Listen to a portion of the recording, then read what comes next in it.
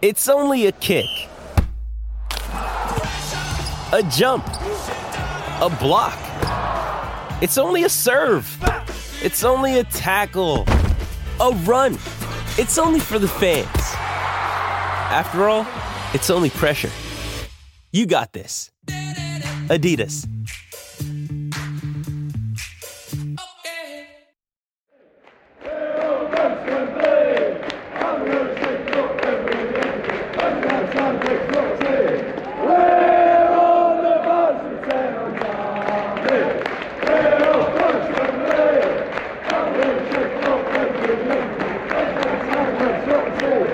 Back to Wembley we go. We're on the march with Eric's army, and it feels good, even better, when quarter-final victories involve 2 minutes of untold carnage at Old Trafford. Manchester United defeat Fulham 3-1. Marcel Sabitzer scores his first goal for the club, and we draw Brighton in the semi-final, and Sevilla, oh God, not another Spanish team, in the Europa League quarters as well. A very warm welcome to the Manchester United Weekly Podcast with me, Harry Robinson. My regular co-host Jack Tate isn't with me this week for reasons that will become clear very shortly.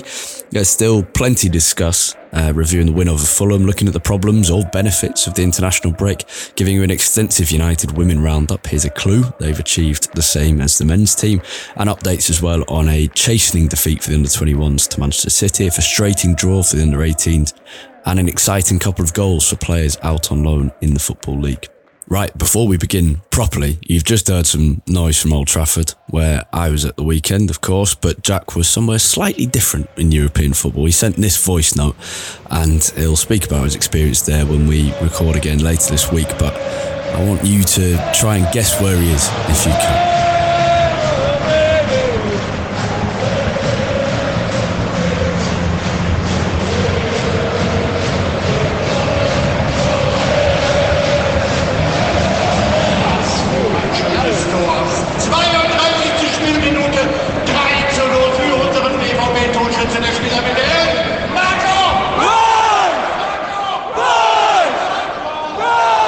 If you think you know where Jack was, send us a tweet at UTD Weekly Pod, United Weekly Pod. He's on a much-deserved holiday anyway, so he isn't joining me this week. He'll be back very soon, and it'll be a slightly shorter episode today as a result, but let's crack on. Well, that's United's task now. Win, win, win, win, win. Forget style of play and entertainment, just win. I think these last few games, I was going to say weeks, but it's not. It's actually just the several games in the last fortnight, really. These last few games have felt pretty rough. Not in terms of the final result. Most of them have been great. There's been some great moments in those games, but generally I think we can all agree that we look pretty tired at the moment. It has been a properly remarkable run of fixtures. Ridiculous, really. I'm knackered as a fan. I can't imagine what it's like for those involved day to day with this team. The players, yeah, absolutely. And they're the main focus as supporters, and the manager as well. But even those around them, the physios, sports scientists, analysts, even the guys doing the administration, working out travel arrangements, for example, it's been just relentless and breathless. So thank God for the break for everyone involved at United. And even if not all of our players are getting a good kind of rest over the international break, those people around the team will be getting, I'm sure they'll still have plenty of work to do, but there'll be a little bit of a breather. So thank God for that. It's a good time as well to consider what we've done in these last 90 odd days since the post-World Cup restart.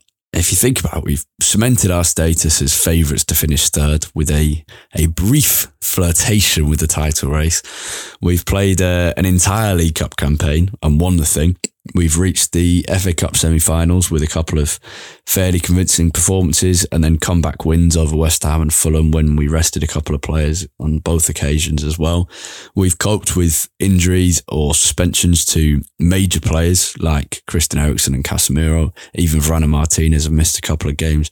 We've beaten Manchester City and we deserved it. We've beaten Barcelona and we deserved it. We've reached the Europa League quarters after easily dispatching Spain's fifth best side, Real Betis, and we've managed to fall out of a horrendous defeat at Anfield. I think it's clear that we've lost a bit of steam in these last few weeks, and the squad's lack of quality and depth is showing. That much was clear from the Southampton game, let alone this one. Ten Hag clearly just doesn't trust the the kind of level of players below the first team. That much is clear. And I think the team looks tired as a result. And Ten Hag has thrown it all in on competing for every competition. And as we said, me and Jack last week after the Southampton game, it's working so far, but it does feel a little bit fragile. And that's why the League Cup was so important. It helps massively. It's a bit of a buy for the rest of the season, knowing that if things do tank, which I don't think they will, but if they do, we still have that trophy in the bag. And this season has still been a success, even if it's so far only in a limited way. It's still been a success. To put it into numbers, 25 games since the 21st of December, 19 wins, 4 draws and 2 defeats, a game every 3.5 days. It's just mad. And what's even crazier is that we've got to do it all again very soon. April is just as crazy. But yeah, it's certainly a nice time to take a breather. And I go back to the start. All that matters now is winning. I doubt we'll see United play really well again this season in a kind of fluid, really controlled way. I don't think we've seen that for a while. I think we'll win plenty more games. And I hope we can add the FA Cup and Europa League to the League Cup in the cabinet for the season. That would be, it'd be properly brilliant. But you get the sense this team is tired and we may well stumble over the top 4 finishing line at best. I expect a few more Southampton-esque games, and that's all right. It's Ten Hag's first season and it's going very well. As for the game itself against Fulham, well, the red cards were immensely funny. The first half was neither here nor there, really. Fulham deserved to go ahead, and it felt, I was surprised it didn't go ahead in the first half. It felt like that goal was just coming. It was a matter of time, and I, in a very positive frame of mind, because I was having a good Sunday. I said after they went ahead, well, that was always going to come. They were always going to score first. So I'm glad we've got out of the way, and now we can come from behind. The Reds were immensely funny. Anthony was great when he came on. Game-changing, really. Bruno did some excellent stuff and 2 goals. There was a lot of talk recently about kind of his numbers not being quite at the same level this season, even if his performances have been good. They're starting to rack up a little bit more now. Rashford looked pretty knackered. De Gea made 2 brilliant saves, although his poor passing continued. And for Sabitzer, a lovely moment scoring that goal. And when he went back, I didn't notice this originally, but my mate said, and I found that when he went back to the centre circle and they announced his name over the tannoy, he seemed to smile all over again in kind of disbelief, which is really nice. Going into the international break, I think United were meant to have 16 players on international duty. That's now 15 after Marcus Rashford withdrew from the England squad, which, God, I love the reaction to that. It's again, I think we spoke, I said before the League Cup final when Ten Hag spoke about Newcastle United's time wasting, about 2 days after having dinner with Sir Alex Ferguson, and I saw the picture of Fergie and Ten Hag being shared after the news that Rashford had pulled out. And it's absolutely right. These games may mean something, but they don't mean everything, and Rashford needs rest. Forget whether he has a proper knock or not, he needs some rest. But that's 15 players now on international duty. Quite a few of those. So looking at Pellistri, Elanga for Sweden, Lindelof for Sweden, Kobbie Mainoo for England under 19s, Tyrell Malacia, McTominay, even Maguire are players who either aren't first choice or have been given some game time but could do with a bit more game time. They're certainly not going to be tired. You've then got a few others which are a bit of a worry, like Diogo Dalot, Anthony, Lissandro Martinez, even Wout Weghorst, because where would we be without him? Hopefully they get, if they can play 1 game, that's all right, rather than 2, which is unlikely. You'd expect them to kind of have their minutes managed by their international managers. And then there's a few others. Casemiro suspended, so it's fine if he plays a few games. It will keep him nice and sharp. Sabitzer hasn't played loads this season, so he's not going to be as tired as the rest of the squad. Luke Shaw's a bit of a concern, but I always get the sense that he's a player who benefits from playing a lot. Bruno is exactly the same and will demand to play every game. It would be nice if Bruno got a bit of a rest, but he's not going to. That man plays every game for Portugal, and I don't think he'd have it any other way. So I'm sure he'll be playing in both of their fixtures. I think they're against Luxembourg and Liechtenstein. I can't quite remember. But this break, it hasn't come at the perfect time. I was watching Middlesbrough's highlights and Michael Carrick was asked, whether this had come at the right time. And he said, well, I don't think it can come at a right time or a wrong time. It just happens when it happens. And I think that's probably right. But you can definitely take some positives from the time in his international break. You've got an opportunity now for Christian Eriksen's recovery is sounding pretty positive. I'll come on to that. That could be massive. But also to get Anthony Martial back ready, because as many faults as he has, he would be incredible. He could really change this back end to the season if he's available, and even if he's playing at 70% of his usual self. Or not 70% of his usual self, because that he plays at 70% of his top level normally. But if he can play at 70% of that very, very peak Martial, that would give United an awful lot in attack. But Eriksen's the key one.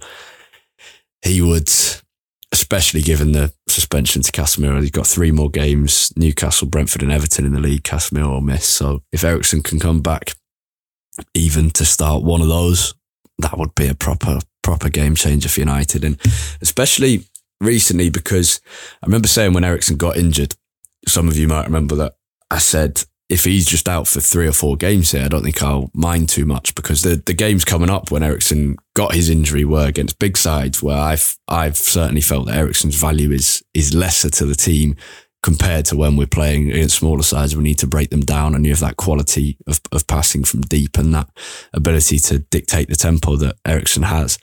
Obviously, he was out for a lot longer than we expected, and my comment was either stupid or at least futile. But I do think what we've seen in the last month is we've realised that United can play without Eriksen and can win games, but having him in midfield will be a massive boost in the way that he can control possession and the tempo of games. It'll be brilliant to have him back. And I think for those first couple of games back with him, we'll suddenly go, that's why we loved him so much before.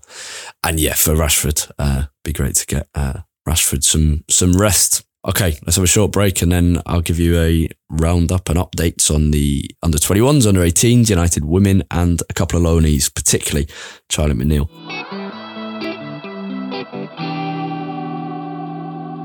Another day is here, and you're ready for it. What to wear? Check. Breakfast, lunch, and dinner? Check.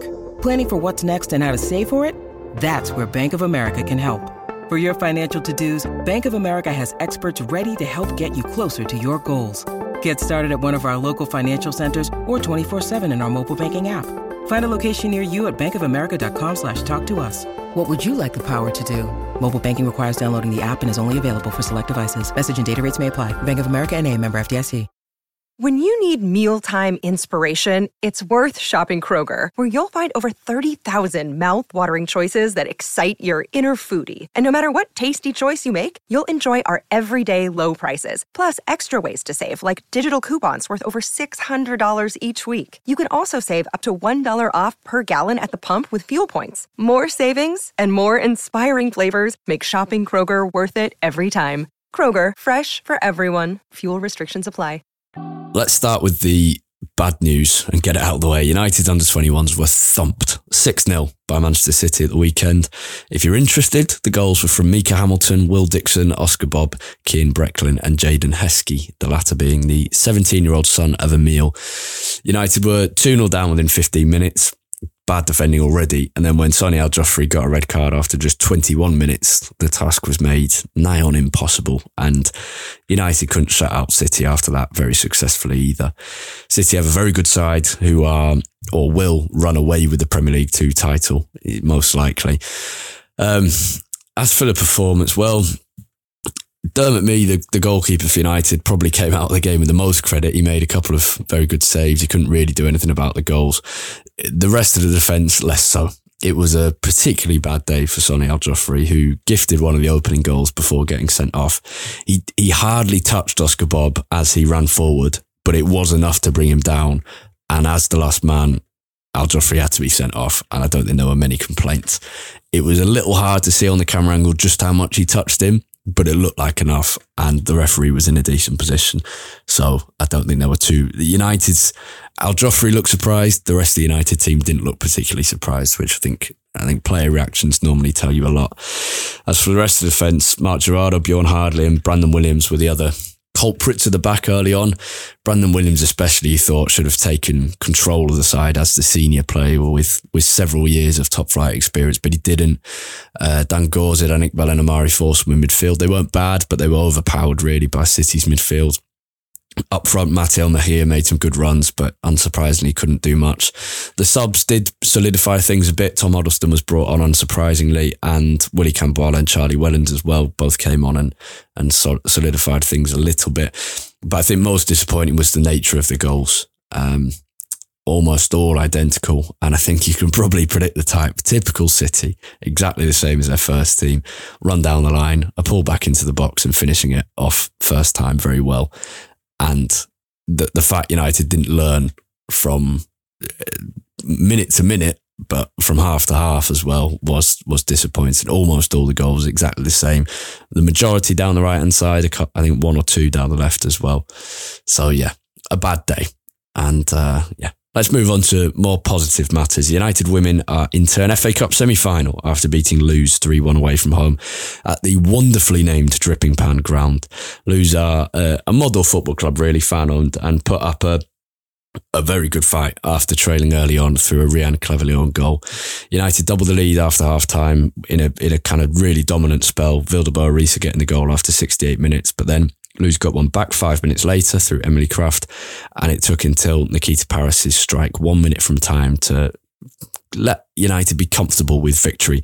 A difficult game, and United were really made to work for it. Lewes worked very hard, and to be honest, United's attack didn't look quite as fluid as it can be. Leah Galton was a key absentee in that department. But United women's first ever FA Cup semi-final. Brilliant news. It would be remiss of me, having talked about the Dripping Pan, to not tell you why it's called the Dripping Pan. It's said to be because when the stadium was first in existence in the middle of the 1800s, it was merely a pitch excavated from the ground with slopes around it, so its shape mimicked a dripping pan. I've not been able to fully verify that, but it does make sense. And football and cricket being played on that site for hundreds of years. It's pretty cool.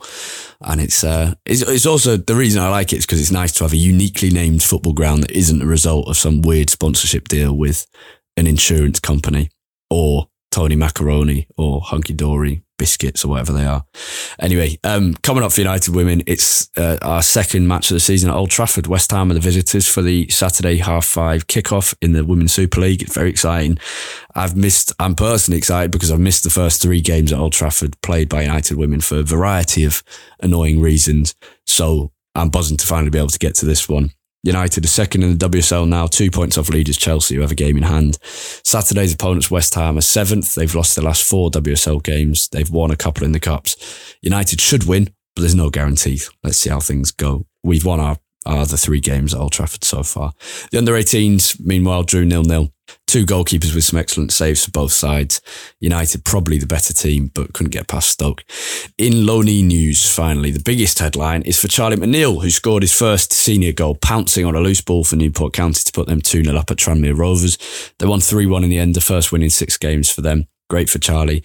Ahmad scored another for Sunderland, coming off the bench to win and convert a penalty to get Sunderland a 1-1 draw against Luton. Excellent from him again. And my Middlesbrough supporting mate, who is rightly in love with Michael Carrick, reliably informs me that the guy with the long hair for Preston was their best player on the pitch as P&E were beaten by an informed Middlesbrough side. He was talking about Alvaro Fernandez, you may have guessed, the on-loan left-back. Fernandez is still keeping Robbie Brady out of the team. He's doing very well. And those are the key stories.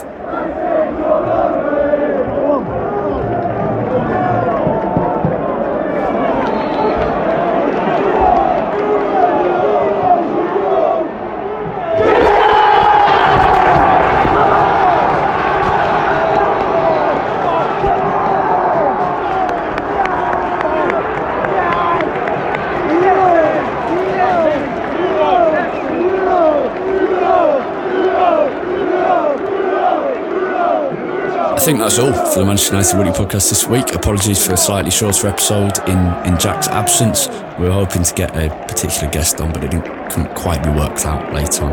And Let me know if you guess where Jack's been this weekend and what ground it is based on the noise at the start of the podcast. And thank you very much for listening. Thank you for your support as always, particularly to our patrons. If you're enjoying the show, please leave us a review on whatever app you use or just share this with your mates. Always appreciated, and have a lovely week. Goodbye.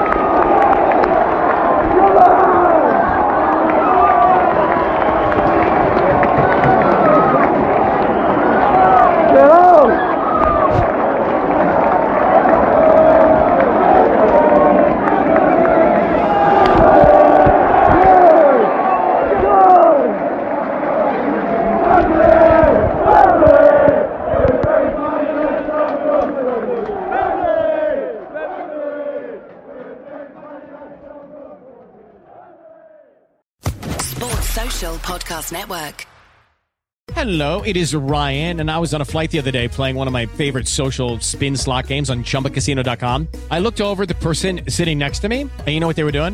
They were also playing Chumba Casino. Coincidence? I think not. Everybody's loving having fun with it. Chumba Casino is home to hundreds of casino-style games that you can play for free anytime, anywhere, even at 30,000 feet. So sign up now at ChumbaCasino.com to claim your free welcome bonus. That's ChumbaCasino.com and live the Chumba life. No purchase necessary. VGW. Void where prohibited by law. See terms and conditions. 18+.